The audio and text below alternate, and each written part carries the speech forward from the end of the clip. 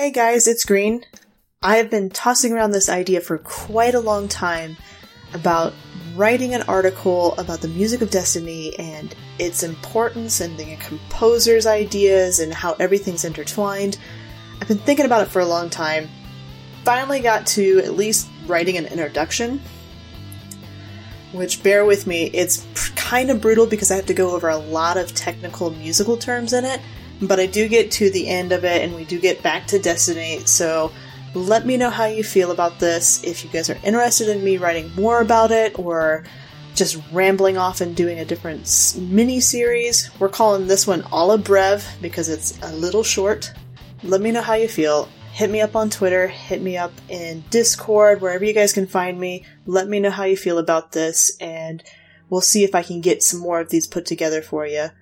Anyway, here is the first installation of A la Breve. Introduction. Fair warning to those reading or listening to this. This piece is an introduction to the music in the game of Destiny and its intriguing historical, mathematical, and scientific ties. What it is not is an all-inclusive explanation.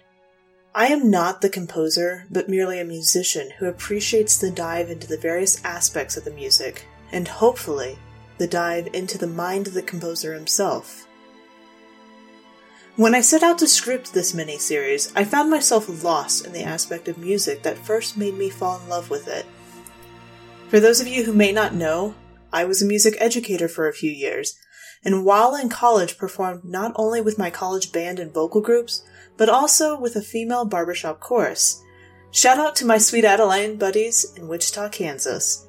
It was with all of these different groups that I learned a new appreciation for the voice and how flexible it truly is. And what I mean by that is that unlike the piano, which is tuned to particular notes, the voice is flexible enough to change pitches ever so slightly.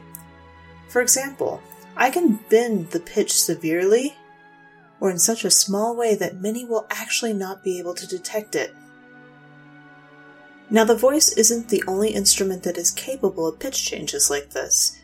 There are others that have this capability, such as non-fretted string instruments, i.e. violin, viola, cello, double bass, and, actually, also the trombone. Granted, any musician worth their salt can modify the pitch on their particular horn with various modifying movements. But it is the voice I find to be the most naturally adaptable. Why is this important? Because with my barbershop ladies, I finally began to understand overtones and harmonics on a more intimate level. You don't have to be a trained musician to experience any of them. One of the simplest ways I've experienced harmonics is with a shower. Particularly a tiled shower. Have you ever hummed or sung a song in a shower, and without increasing your volume notice that one pitch, just one, is significantly louder? This happens because you found a harmonic resonance that works with the tiles in that particular shower. The tile vibrates naturally at that harmonic and it appears to amplify the sound instead of dampening it. Overtones work in a somewhat similar way.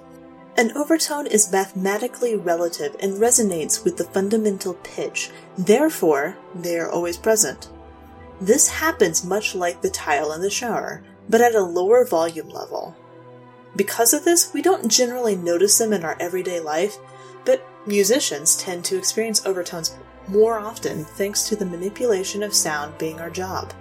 If you have a tuned string piano, you can actually experience this fairly easily. Hold down the sustain pedal, which is the far right one, and strike a bass note, which is the far left keys. If your piano is tuned fairly well, you'll likely hear the octave above the pitch you struck. The reason why the octave rings is because it is mathematically double the frequency of the original note. It has a relative resonance. Now, why all the math talk with music? Have you ever wondered why we use certain notes with each other in a song? It actually has to do with the math behind each of those notes. These combinations of notes are what we actually call a scale or mode. And for my history buffs out there, much of what we use by way of scales today was developed by Pythagoras. Oh yes, old a squared plus b squared equals c squared himself. The Pythagorean scale developed as a series of fifths. Now, for people not familiar with the concept of a fifth, it is an interval, the distance between two notes. Most intervals range in sizes, anywhere from a very small interval, very small distance between two notes, or a very large interval, quite a bit larger. In a vocal scale, using solfege, a fifth is the distance between do and sol. Now back to Pythagoras. In music, our most famous remnant of dear old Pythagoras is the circle of fifths. You might actually remember this from high school band as the circle with all the key signatures attached to it. Thanks to Pythagoras and a few others, we developed our Western 7-note scale, and it is the arrangement of these notes today that we call music. Scales and modes are what musicians talk about when they're discussing the expected arrangement of notes in a piece of music. The most simple of these is the Ionian mode, which is also known as our major scale. Do, re, mi, fa, sol, la, ti, do. Notice that we actually return to the do at the top of the scale, which is one octave above where we started. This particular scale is made up of a series of intervals that are very familiar to us. For more information of what that actually looks like, go ahead and jump into the actual article that I wrote on this in order to see the breakdown of what the intervals are. Throughout all of our recorded music history, various composers have changed the starting note of the prior mentioned combination of whole steps and half steps in order to create various effects. These are actually what we call modes. Now, we can finally get to what's unique about music and Destiny. Much of the music is based off what is called a Lydian dominant scale, or more simply put, the acoustic scale. There are two things significant about this. One, this is a scale that is built off of the overtone series between overtones 8 and 14.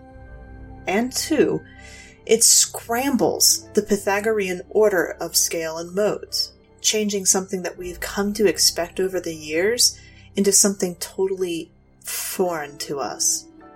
By modifying it, it gives the music an ethereal and unresolved sound. Even the structure of many of the pieces are meant to feel unresolved, without a settled end, leaving the listener with always wanting to hear more.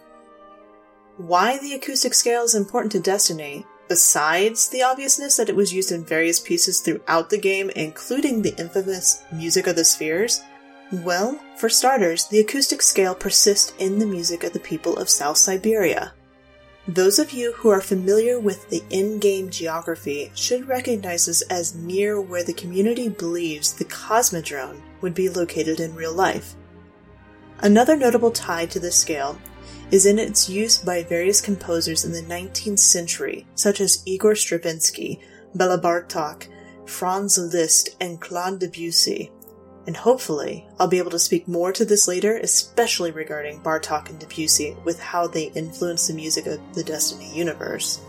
The primary reason why the acoustic scale is an interesting choice for the music of Destiny lies in the fact that this scale is the closest approximation using our tuning system to being mathematically in perfect harmony, and thus most like the natural order of the universe as dictated by physics. Why choose all of this for the game? We may never know the exact reason, but to gain insight on what the composers were toiling over and touted as their most masterful work would, it is in my hope, glean a fraction of the genius of the piece as a whole.